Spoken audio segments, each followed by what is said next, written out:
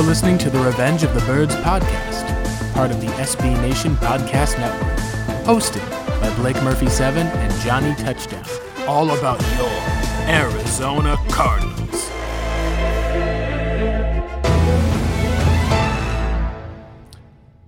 Hello and welcome in. This is the Revenge of the Birds podcast. We've got episode 121 that we're on now. It feels crazy to think that we're not only over 100 episodes, but are rapidly approaching the end of the 2020 season and the 2020 year. My name is Blake Murphy, on Twitter at BlakeMurphy7. We're part of the ROTB pod. I'm joined, as always, by my co-host, the Venerable Johnny Venerable, here to talk a little bit about the Cardinals and the playoffs and whether the team has a chance to clinch this week, some of the scenarios, and then preview the Niners game. A bit of a shorter show than usual for you guys this week, and as such, we'll get right to it. Before we jump in, though, John, I always want to check in, see how you're doing and how you're feeling after the chance to process that Eagles win on Sunday.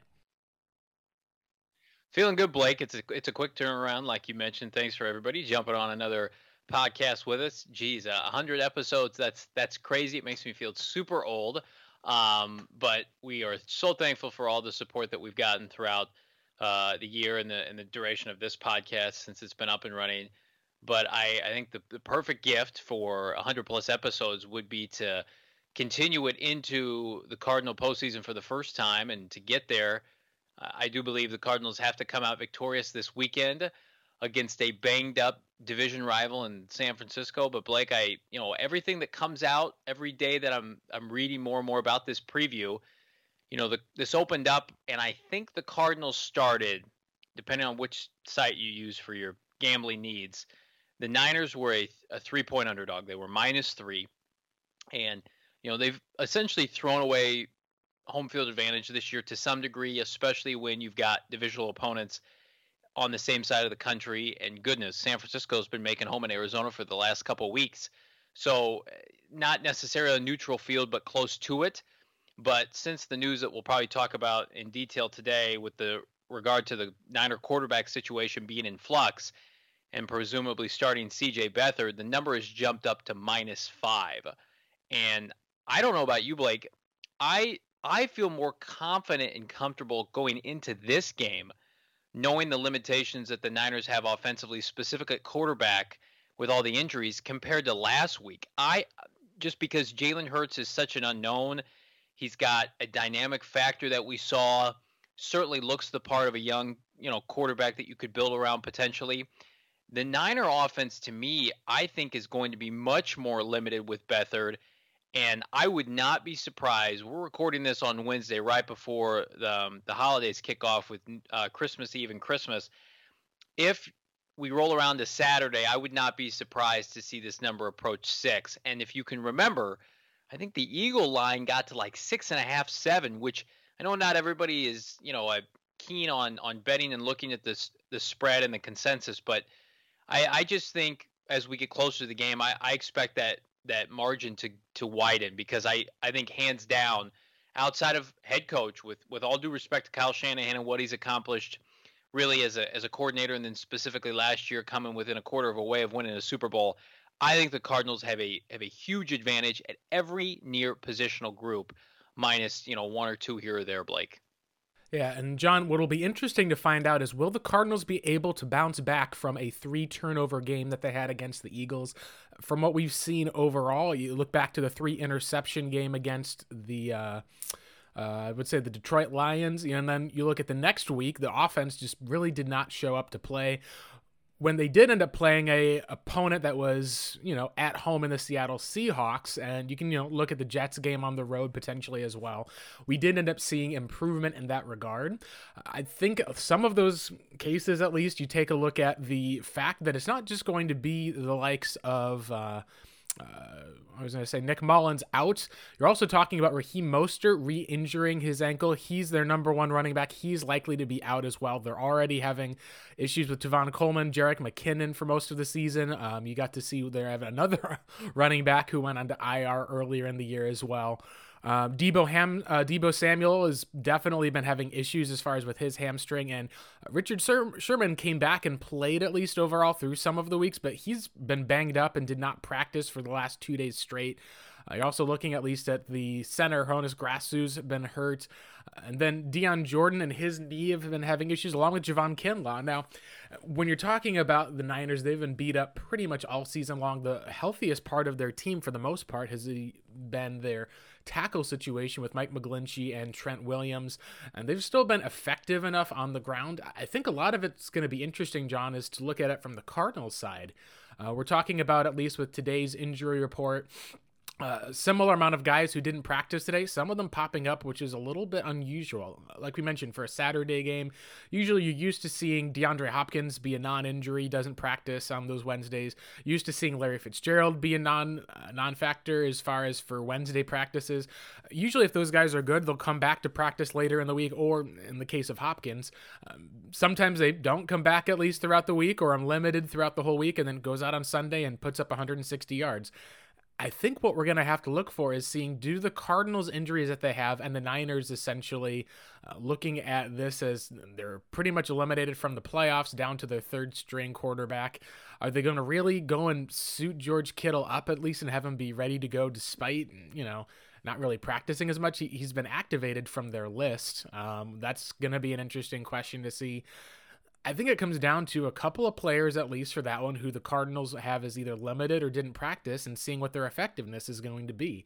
And that's going to be what comes down to with Justin Pugh, who's practiced but limited, Hassan Reddick, the team's lead pass rusher at least, who had a shoulder injury, and then looking also at the likes of Max Williams and Dennis Gardeck. I think all of those guys, for the most part, seem like that they had more significant injuries and could miss a bit more time.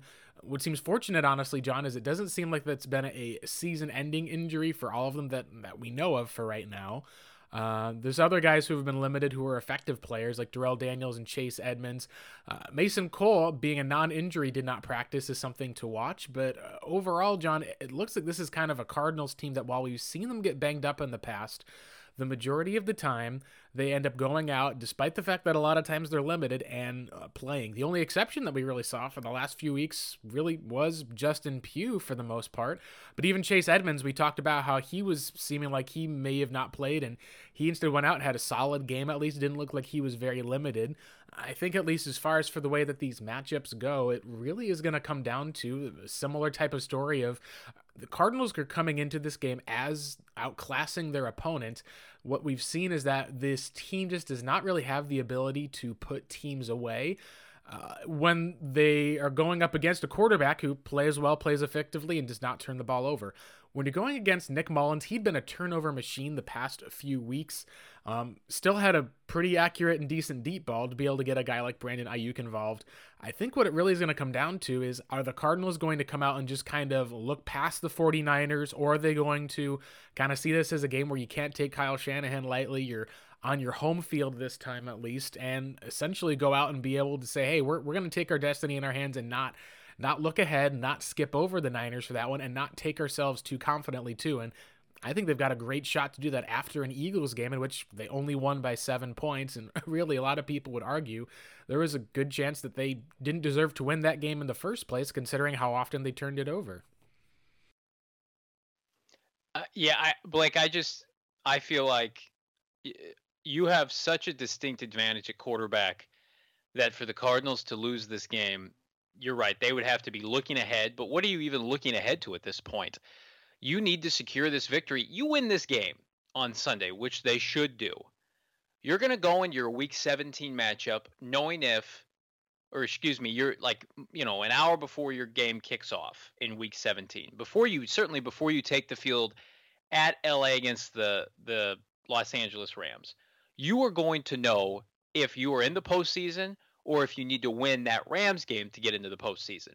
Because the Bears and the Packers, correct me if I'm wrong, kick off at 10 a.m. Pacific time. Mm-hmm. And so the Cardinals, unless that game gets flexed, will know if they're in the playoffs. And if they're in the playoffs, maybe they play a half. Maybe they go out and, try to keep the momentum going. They would have won theoretically 3 straight. I think this game, you cannot expect, in my opinion, to lose this game with the Chicago Bears playing a potentially Gardner Minshew-less Jacksonville team, and think that we can roll into Los Angeles, beat a coach we've never beaten before, and have to rely on the Packers may or may not be resting players. This is a must-win. They know it. There's no looking ahead here. This is a division opponent with a Super Bowl quality head coach that has some talent still. I mean, the Niners have gotten some players back. You mentioned Kittle, although I question that decision, especially when you've got a quarterback presumably in C.J. Beathard that could be potentially be throwing, I hate the term hospital balls, but that's what it conceivably would be. Inaccurate balls all over the place, has a chance to re-aggravate an injury. And at this point, the Niners, everything that I see, and I know Niner Twitter is not real Niner, administrative work, or, it's not the team, it's not the coaches, it's not the players. But everybody for San Francisco wants them to lose out. So they have a chance to go and have a chance to get a quarterback of the future in next year's draft that should have a handful of guys go in the early half of the first round. And if they are out there competing with Kittle, that sends a message like, well, we're comfortable just trying to win our last two games. And realistically, yes, that's what coaches and players think like. They don't care about the offseason.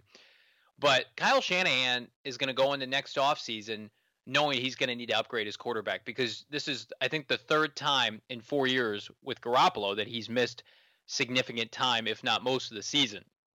So I get the Stafford inquiries for the San Francisco 49ers, maybe Kirk Cousins, maybe Matt Ryan. But I also think that this team is going to be in a position where they could get cheap labor, and they've seen how that's benefited Russell Wilson and the Seahawks for so long, Goff, and now Kyler Murray and the Arizona Cardinals. And if they go out and try to do a Band-Aid approach with Stafford or somebody like that, and you're still paying $30 million, I just think that in a perfect world, Kyle Shanahan wants to draft and develop a quarterback. He traded for one in Garoppolo. He likes Nick Mullins. Beathard was a miss in the third round that we'll see this weekend. To me, I don't understand pushing guys out there, especially somebody like Kittle, who your future is so tied to. Big money contract. Sherman, he probably wants to finish strong because he's going to be a free agent. You want to get Javon Kinlaw some additional snaps. He's a rookie. But they've already shut down Deebo Samuel, Mostert, who I believe is going to be a free agent. He got an extension. He's shut down for the year with a high ankle sprain. Jeff Wilson's been banged up. Their best player right now offensively is rookie receiver from Arizona State, Brandon Ayuk, who's looked very, very consistent and very strong and has an outside chance to reach 1,000 yards as a rookie receiver. He's their most dynamic playmaker right now. But when you're at your third string quarterback and you're playing away from your family and you haven't seen your family for weeks on end and you've got 2 more weeks, I mean, that's got to drain your psyche. I don't know what this team views as they have left to play for. And you go back and you look at some of these instances recently with San Francisco, and they've played hard. They played the Seahawks hard a couple weeks ago, lost by 10. Shoot, they beat the Rams 23-20. They had a competitive game with the Bills on Monday night. Washington, they played down to the wire. I just think last week against Dallas, I think the wheels came off and we started to see a trickle effect of just exhaustion from overuse of certain players and inconsistencies at quarterback. They let Andy Dalton and this Dallas team led by he and Tony Pollard put 41 points on them. And the only reason that game looked as close as it did is Mullins and Kendrick Bourne had a Hail Mary at the final seconds of the game, 50-yard Hail Mary. Otherwise, it would have been 41-26. I mean, it would have been a very lopsided effort. I expect the Cardinals, again, if they cannot, step on their own toes and turn the ball over. I'm looking at the box score from last week's game against San Francisco and Dallas. And what did Dallas do? They intercepted Nick Mullins twice. They made him uncomfortable. Nick Mullins lost a fumble. Richie James lost a fumble. I would expect much of the same from Beathard. I mean, Beathard's third string for a reason. It means he's worse than Nick Mullins. It means they don't have confidence in him. I know he came in and threw a touchdown pass late. Maybe it was he that threw the Hail Mary. But the Dallas Cowboys came out and they said, we're going to try to run the football effectively. And they didn't turn the ball over once. And They jumped out to a 14-7 lead, and then it got closer. But then the second half, they pulled away. So I'm with you, Blake. If the Cardinals can limit their mistakes, and we saw it last week, and I'm sure it'll be a point of emphasis this week, it will be consistent of protecting the football, punting when they need to, don't force interceptions. Certainly, you cannot expect to have two more turnovers in the red zone and expect to win a game. But when you're playing a team like Philadelphia that's got so many inconsistencies, specifically defensively, you can afford to do that. I mean, goodness, Philadelphia didn't have a punter in the second half of that game. The Niners aren't that desperate, but I do think that they don't have the same caliber of quarterback. Miles Sanders is better than anybody San Francisco has going right now. I mean, Jeff Wilson was a very pedestrian 16 for 60 for 38 yards. If the Cardinals are able to make San Francisco one-dimensional, which is something they don't like to do, they like to run the football. Mostert is their bell cow, and he's out now. It's going to be, can they get the ball and distribute to the Kendrick Bournes, to the Brandon Ayuks, to the Richie James? If Kittle plays, what factor, if at all, will he be? Even if he plays, I would very strongly, I would lean on the idea that he would play on a snap count, limited minutes. Maybe he plays about a half of a game, or at most 3/4 of the game. He doesn't play the entire game. They got some production out of Arik Armstead last week. He plays in the interior offensive line along with Kinlaw, and that's been the Cardinals' trouble spot. But what we saw last week, I was very impressed by the effort of Justin Murray. And like you mentioned, Justin Pugh ought to be back this week. You have your whole, array of offensive linemen. Gilliard was gone, had the birth of his first child, and rightfully so missed the game. Will be back. So everything just to me points to, unless the Cardinals, like you mentioned, are just overconfident or what, they should be able to take control of this game and put them away, I think, shortly after the half. I don't know how San Francisco, because I think the Cardinals are going to put up 30 points again. San Francisco's defense is not what it once was. In fact, it's a shell of itself. Especially, I don't think their back end is very good. And what we see last week? Well, Philadelphia's got a nice front four, better than San Francisco right now.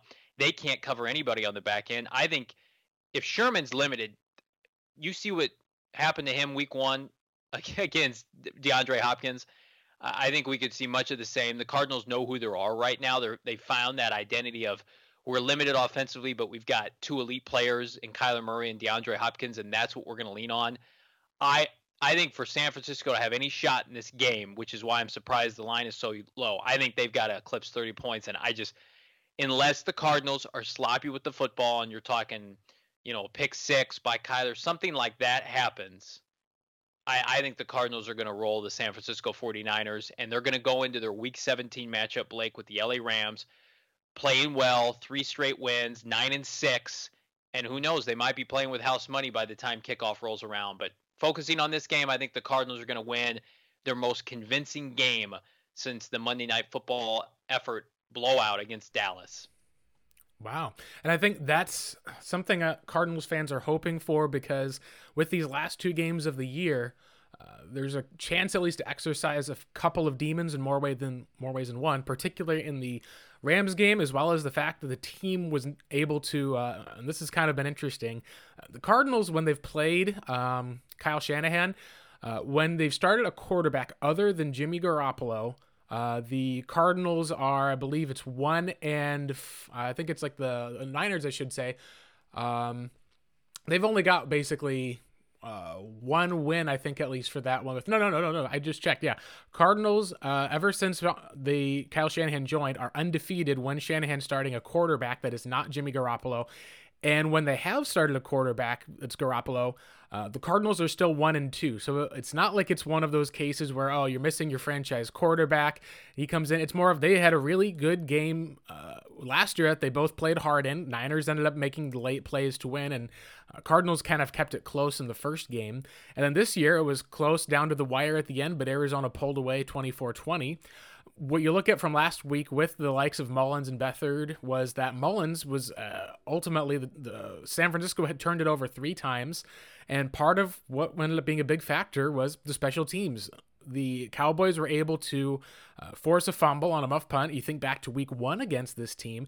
That's exactly how Arizona got started and was able to take a lead as well. So I think that turnover area and being able to make a play either defensively or on special teams, that I think will be able to help jumpstart the offense, in particular because the biggest thing you have to worry about with the Niners are they still at least have some good players up front, as far as it's not obviously the Nick Bosa and it's not obviously like the other pass rushers. You're talking much more about, rookie and Kinlaw who's been banged up. You're talking about Eric Armstead and DJ Jones at defensive tackle. They've got a fantastic linebacker, and the biggest thing that I think you want to focus on this week is Richard Sherman. At least from all accounts, he's kind of taken a Patrick Peterson style dive as far as just not seeming the same effectiveness, maybe just a little bit sluggish. What we're seeing instead is Jason Verrett has been kind of a well-rounded corner who's missed time last week to injury. He's likely back this week. That to me, I think will be the interesting matchup. Is are you going to be talking about Hopkins matched up on a slower Sherman who maybe gets penalized trying to stop him, or on Ahkello Witherspoon and Manuel Mosley? Because we all know from week 1 there was 15 catches for 150 plus yards or so against that cover 3 defense. So for me, I think that would be the biggest storyline. Will be, can Arizona's offense take advantage of a beat up Niners defense to be able to put them away and see if you can get a turnover or two from the likes of Beathard, because I think that is exactly what you're looking for if you're the Cardinals, is to be able to put up a big enough lead and force the Niners to have to throw the ball, and then you can tee off with some of your pass rushers. Now, there's one other player at least who's in this game and we can talk about here, and that was some of the news that broke yesterday, in which the people questioned who's the Niners' backup quarterback because Garoppolo's not been activated yet. CJ Beathard's the only backup that was there on the roster. The Niners go out and sign Josh Rosen off of the Tampa Bay practice squad to a 1-year deal. And this kind of, in a lot of ways, broke Twitter as far as, oh, this is a Rosen revenge game. Is this maybe a future look at him for there? He's a former first-round pick after all. Wasn't necessarily Rosen's choice. I mean, he obviously picked Tom Brady and the Buccaneers when he was a free agent to sign to their practice squad. But it does set up an interesting scenario, John, where you become potentially one play or one injury away from seeing Rosen return to the field in University of Phoenix Stadium, although on the other sideline. And we've talked plenty about Josh Rosen on our podcast, but I just wanted to hear what are some of your thoughts, at least, on seeing this quarterback go to a division rival that, potentially they may look at him for, in the future. Maybe it's just in a case of emergency. What are some of your thoughts here? Because this is kind of a strange and weird twist of fate. Like, imagine if we were sitting here on Saturday and Beathard gets hurt on like the first play of the day and Rosen goes in knowing none of the playbook and just takes a beating. It would be just this strange, ironic type of football fate that you'd be talking about. What are some of your thoughts, at least, on that Rosen news that kind of was very interesting to most Cardinals fans this week? Yeah, it makes me sad. I mean, listen, if you've listened to this podcast long enough and follow this online, I mean, I was such a big Josh Rosen fan and homer, and I thought that was going to change their franchise like Murray has done, and clearly that has not been the case. And he's just kind of been wasting away. He's only 23 years old, but the fact that it took a Week 16 injury for him to be able to be a backup on a roster, I mean, he's been on a practice squad all year long, and nobody has sniffed him. And there have been injuries throughout the NFL all season. I mean, Breeze got injured. There's been legitimate injuries that could have resulted in him being claimed, and not only being claimed, but I think about rough QB situations where he could flourish behind somebody in Chicago or just offensive minded guys. And I always thought that San Francisco made a lot of sense. He's from the area, from California, went to UCLA, of course, and Kyle Shanahan, knowing he's a very strong-willed individual, but he always kind of projected out to be that prototypical Kirk Cousins type of quarterback that could build a living off of the vertical passing game and the intermediate throws that we saw him make so many times at UCLA. And I was surprised when they didn't take a flyer on him, but you got Beathard and Mullins that have been in the system now for a long time, as was Jimmy G. And so when this injury went down, they were kind of forced to sign him because Josh Jackson, or can't remember who the backup to the backup, he was their practice squad QB, and he's on the COVID reserve list. So that's the only reason this is happening. This isn't happening, make no mistake, and the Niner fans have made this clear, this is only happening because of the fact that they are in dire straits at quarterback. And who knows? He could impress Kyle Shanahan enough to warrant maybe a second chance either on their practice squad or on their active roster next year. But I just don't think this is any more than a late season headline that's unique because the team that he's being called up to back up against is the team that drafted him, 2 short years ago. I think it means nothing other than that. But would I like to see him play? Sure. Am I rooting for him to succeed? Absolutely not. Just based on, listen, Rosen got a raw deal, but he also showed some inconsistencies and some concerns on the field, not off the field, because he's been a model teammate and citizen. There have been no red flags there, but I'm talking specifically about his inability to be a game changer, and whether it's fair or not, he got a 1.5-year tryout, or roughly 1 year when you consider his time with Miami and Arizona, and he didn't impress anybody enough for either franchise not to move off of him. Miami gave up a second, the Cardinals gave up a first, a third, and a fifth, and both those teams said, yeah, you're not good enough, and that's not changing anytime soon. So while I think he could resurrect his career under Kyle Shanahan, I also think that, listen, I think a lot of Cliff Kingsbury, and if Cliff Kingsbury had seen enough from Josh Rosen, he would have said, we're sticking with Rosen. I like him enough to keep him, but the combination of him not being good enough and I think Kyler being so enticing clearly made that decision much easier. But you also have to think about, like, everybody in the NFL, every offensive savant in this league that we talk about has had an opportunity to claim him off a practice squad and have him back up their starter, not even to be a starter.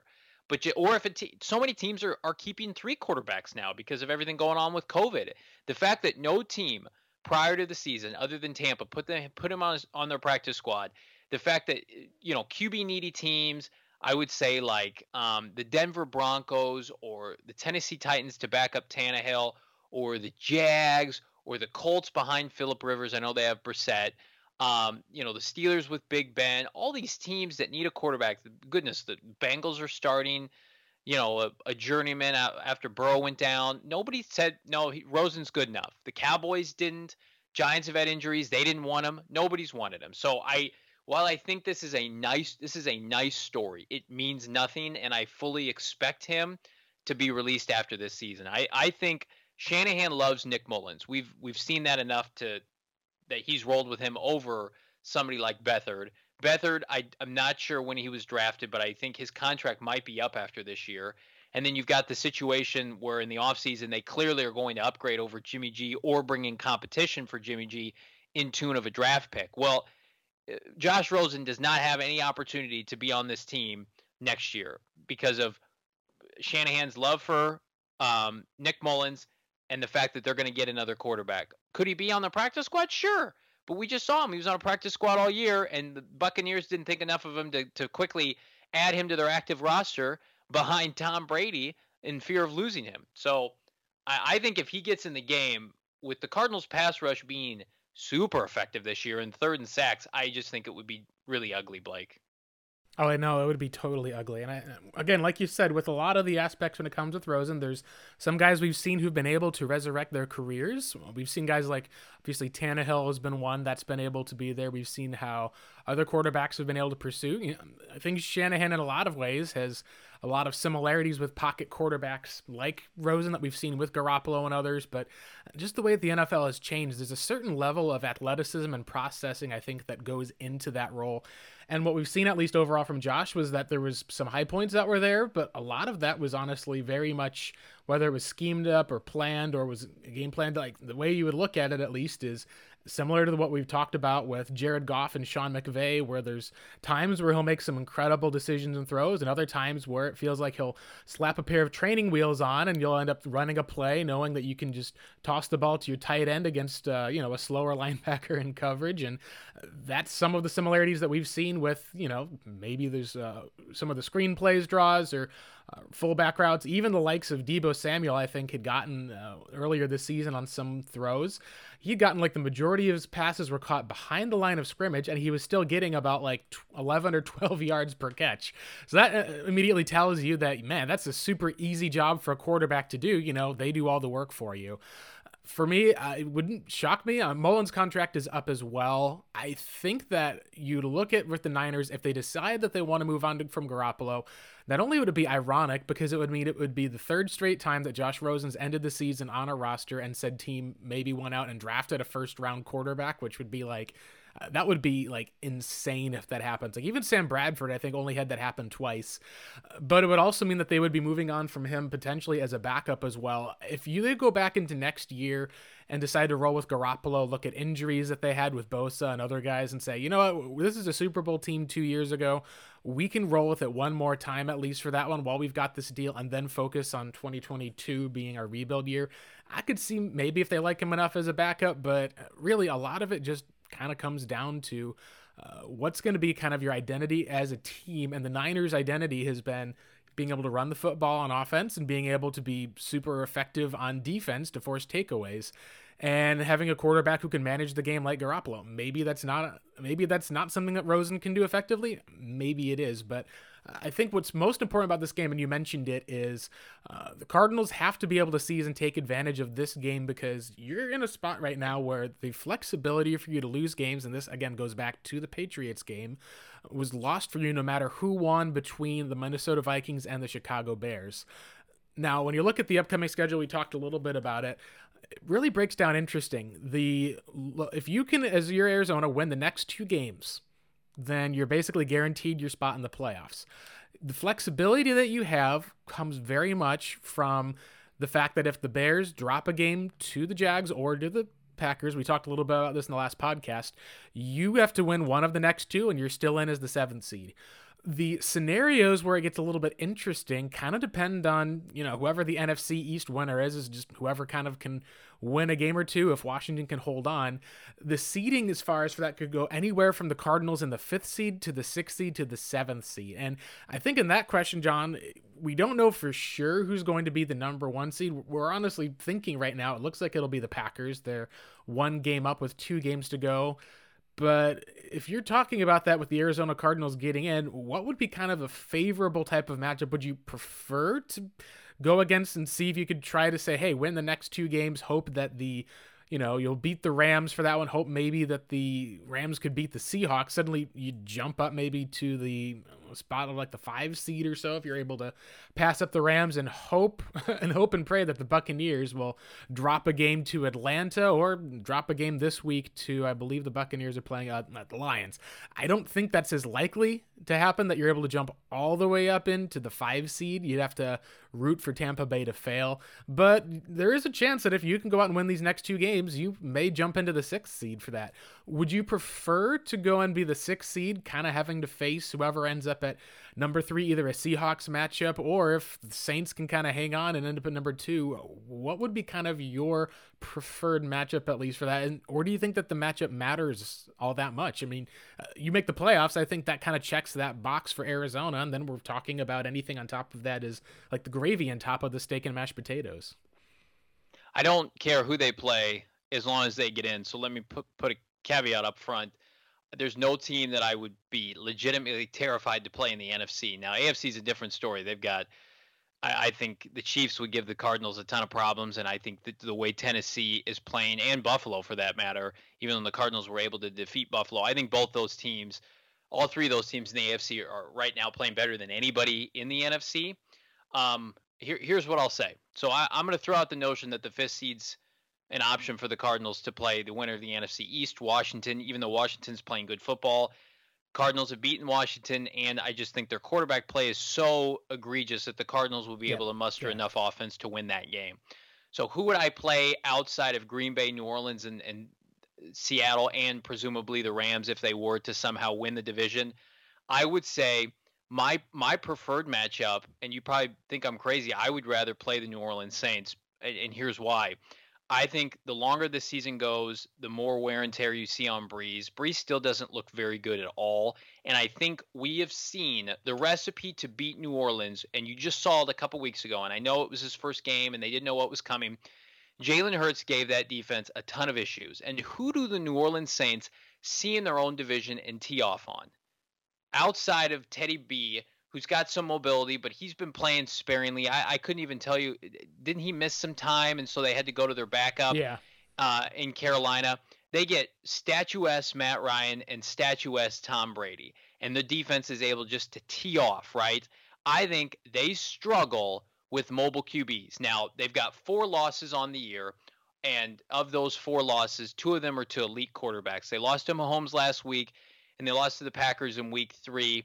But then they also lost to the Raiders in week 2, and Carr's got a little bit mobility. But look at these other teams that they've beaten. They've beaten Tampa twice. They've got Brady, who can't move in the pocket. Stafford's immobile quarterback. They beat Justin Herbert barely, but he can move a little bit. But again, they get Chicago's quarterbacks they beat up. Bears took them to overtime, which I thought was very interesting as far as that went. So right. I mean, they're not the Saints of old, and they got to beat the Broncos when the Broncos had the issue with the quarterback situation. They didn't have one on the active roster, I believe it was that week. They barely beat the Falcons. Now, some of those games are skewed because they were starting Taysom Hill. I just know that this New Orleans team over the last several postseasons, specifically losing back-to-back playoff games to the Vikings, they're just not the same team late in the year. And there's also no home field advantage in the Superdome, and I think that that's so critical for them. When comparison to teams like Green Bay, who you get the outside elements, and the Cardinals would struggle, I think, in the cold weather. Do you think Cardinals would have any problem playing in a dome in New Orleans in January? I don't think they'd have any issue at all. And I also think that there's an arrogance with that Saints team, and specifically Sean Payton, that they could roll a team like Arizona. I would think New Orleans would want no part of the Cardinals. And if the same trajectory stands, I think the Cardinals would have a heck of a shot upsetting the Saints. They would be huge underdogs. Even if the Cardinals were to win out and the Saints were to stumble up and not get the number 1 seed, I like how that matchup lays out for the Cardinals, especially you think about like Michael Thomas isn't 100%. He's on IR. We don't know if he's going to be back for the playoffs. They don't get a bye to rest people, and I think that's critical. Think about what the landscape of the NFL was last year or 2 years ago that set up well for the Saints team. You get a bye if you're the 2 seed and you have fans in your stadium. Those things are gone for this Saints team that I think has built a very nice postseason resume off of those. But where have we seen them struggle? They had to go to they had to go to Minnesota Stadium a couple years ago. They lost. They lost last year in the first round to Minnesota. Minnesota just out-physicaled them. I just think Kyler Murray, if he's 100%, would be a huge problem for them. And I also think that the Cardinals, if they're humming at the end of the year and can score 30 points on anybody, I think that would be difficult for New Orleans. They're not the same team that they once were, and I think their window is closing fast. So to me, that is the preferred matchup because, listen, if the Cardinals beat the Rams in week 17 and they somehow get to play Seattle, Seattle to me, they're so elite at quarterback. Who's the worst quarterback of the teams that the Cardinals would potentially face? Drew Brees. I don't think there's any Drew Brees can't stretch the field vertically. He looked awful last week. He's got broken ribs. I would rather play Drew Brees every day and twice on Sunday than Aaron Rodgers or Russell Wilson. And so that's an easy choice. And I think if things play out the way they should, and the Packers get the 1 seed, the Cardinals either finish 9-7, 10-6, Buccaneers and the Rams maybe finish ahead of them, and you've got Seattle and Washington as the 3 and 4 seed. I think the Cardinals at 10-6 is a nightmare for New Orleans. Yeah, especially when you're talking about a 41-year-old quarterback who clearly looks like it's not the same. I think that is a matchup that you would look at and go, even though all these other teams have other types of playoff experience, even though things are there, I feel like that is a big difference between that and a Seattle team that seems to have found its pass rush again with Carlos Dunlap, with Jamal Adams. And the biggest thing that's been interesting to see is how Russell Wilson and the Seahawks offense, which was, earlier they said letting Russ cook, suddenly at least seems to be playing some tougher defenses and starts being unable to really take advantage of things. Maybe something changed overall. Perhaps it was some sort of play that went different, but it looks like at least Tyler Lockett has not come close to the player that he was there. Metcalf at least has still been kind of their biggest play threat, but the Seahawks, at least for that one, are showing, and that's part of where I think, to kind of wrap up today's show, John, to me, it's more about the fact of where you can look at the season as a checkbox to me than the playoff game. If the Cardinals can make it, you can't get too ahead of yourselves. Like if the Cardinals drop this game to San Francisco, suddenly we're looking at least at if the Bears win against Jacksonville, you're starting to look at the Green Bay Packers praying that they don't rest starters, and we're praying that, the Saints won their game last week or the Seahawks were able to beat the Rams, because otherwise you don't want there to be a scenario where things suddenly collapse on you and you're locked out of the playoffs for that one just by, looking past a San Fran team and then going into a clutch game against a guy you've never beaten in McVay since he's been the coach there. So I would like to say that would be kind of the same thing. The playoff experience would be a difference for me, but I think that does give you probably the best shot outside of getting a lucky break or two if Tampa Bay drops a game suddenly and getting to play the NFC East winner. And again, there's at least one scenario left where that could be a rematch with Hurts. That could easily turn into a matchup with the Giants again. That could turn into, a matchup with Alex Smith back in a playoff game, or it could be a rematch against Andy Dalton and a pretty potent Cowboys offense. It seems like it's found its groove a lot, and even though it's still giving up 30-something plus points a game, that's still at least something to be concerned about, since you'll be playing them on the road no matter what when you get into the playoffs, unless, the sixth seed ends up kind of surpassing the other teams that are there, which it's happened before. We saw that happen in 2008, but really, realistically, John, I think a lot of Cardinals fans would view it as if this team started off 5-2, got to 6-3, and then missed the playoffs because they went 9-7, could only get 3 more wins down the stretch and they lost 4. That, at least to me, would be the biggest disappointment, because you'd say, gosh, there was one game that the Cardinals dropped. You'd be looking back at every one of those losses that was close as a regret for the team. And while maybe you could talk about it being more hungry, I would prefer this team to be humbled and hungry after a playoff appearance than to have the team miss out at a chance, especially in a year, like you said, the Packers have beaten the same amount of teams with a winning record as the Jags. They've had one win over a winning team. It was the New Orleans Saints. Other than that, they just have not played teams that have a winning record, and they're the strongest team undoubtedly in the NFC. So it gives opportunity for the Cardinals. I don't think you can ever predict like a magical Super Bowl type run, but it's a chance of getting into the big dance, having the team hopefully be hot at the right time, and the fact that you're going to be potentially going up against, either an LA or a Seattle team again, a team that you're very familiar with.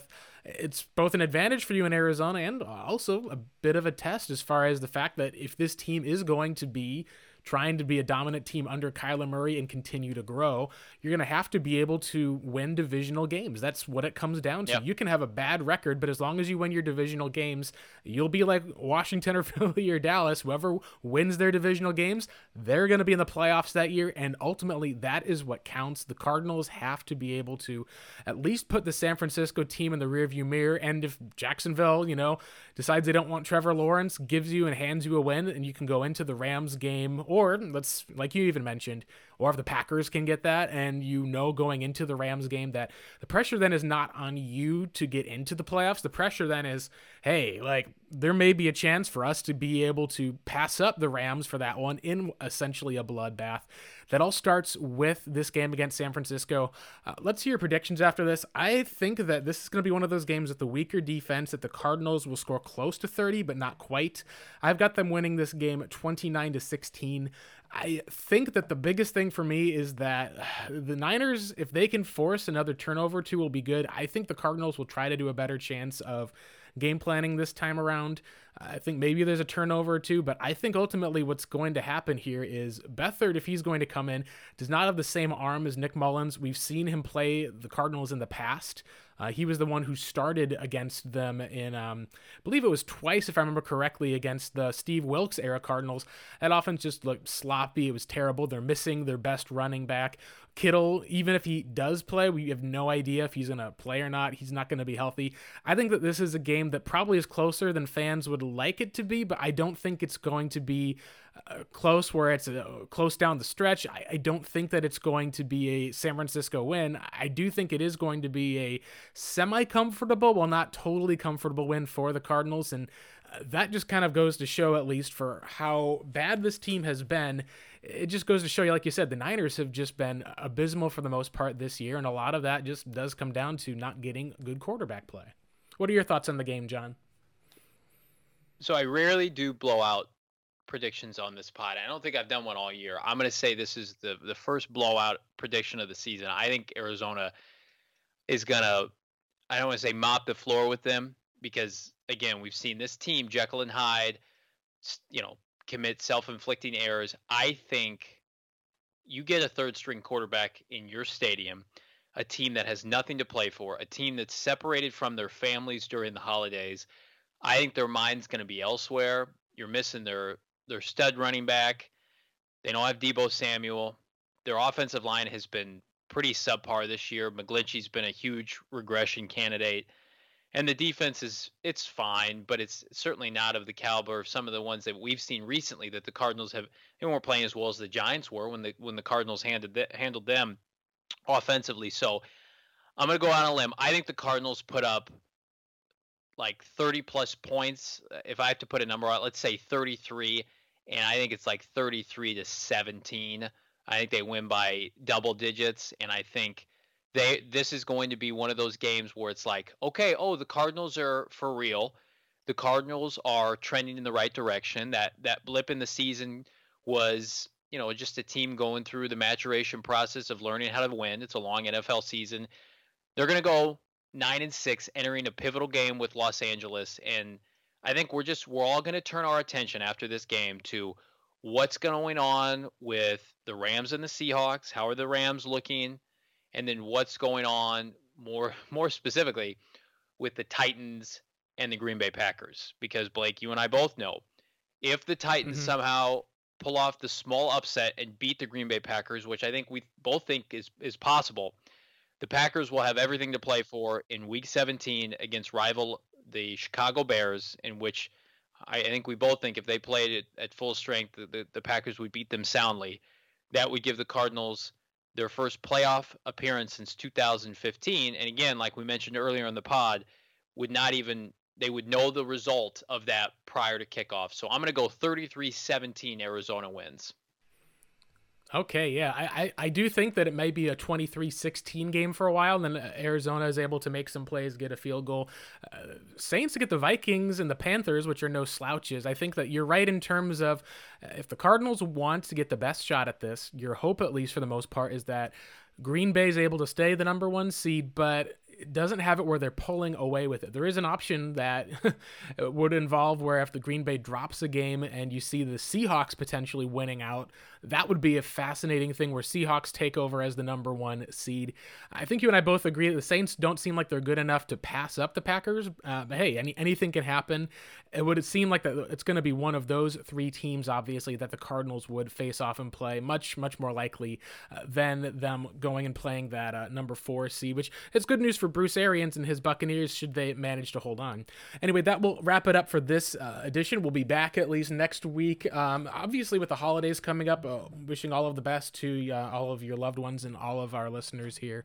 It's been obviously a rough year. It's been fortunate that the Cardinals, for the first time at least in our time doing this podcast, they have a chance to be able to end with a winning record. If they can win one of these last 2 games, Kingsbury would go from, and we're both predicting that'll happen. We'll see how it goes, but he would go from, having a losing record in college to second season having a winning record in the NFL, which just goes to show sometimes you can't predict everything. Hopefully that our predictions will hold true for this game. John, where can our listeners find you and your content for this week? And where can they send you a little Christmas jingle? Oh yeah, you can send whatever you want to my Twitter at Johnny Venerable. And then, of course, we can be found at the Revenge of the Birds podcast here through revengeofthebirds.com, cranking out content through the end of the season into next season.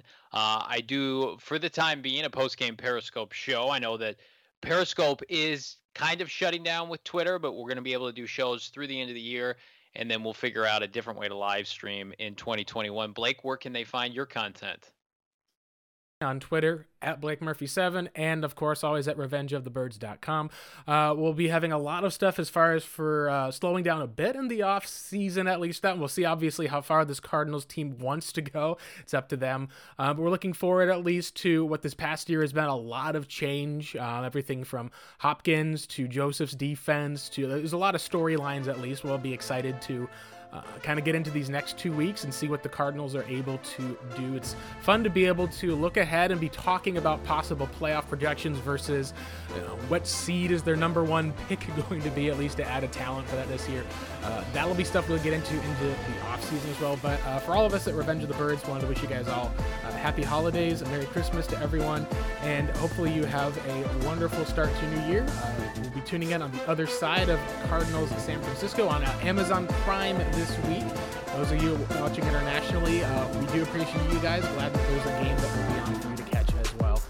Take care, guys, and hope you have a wonderful holiday season. You're going to have a great Christmas, all right?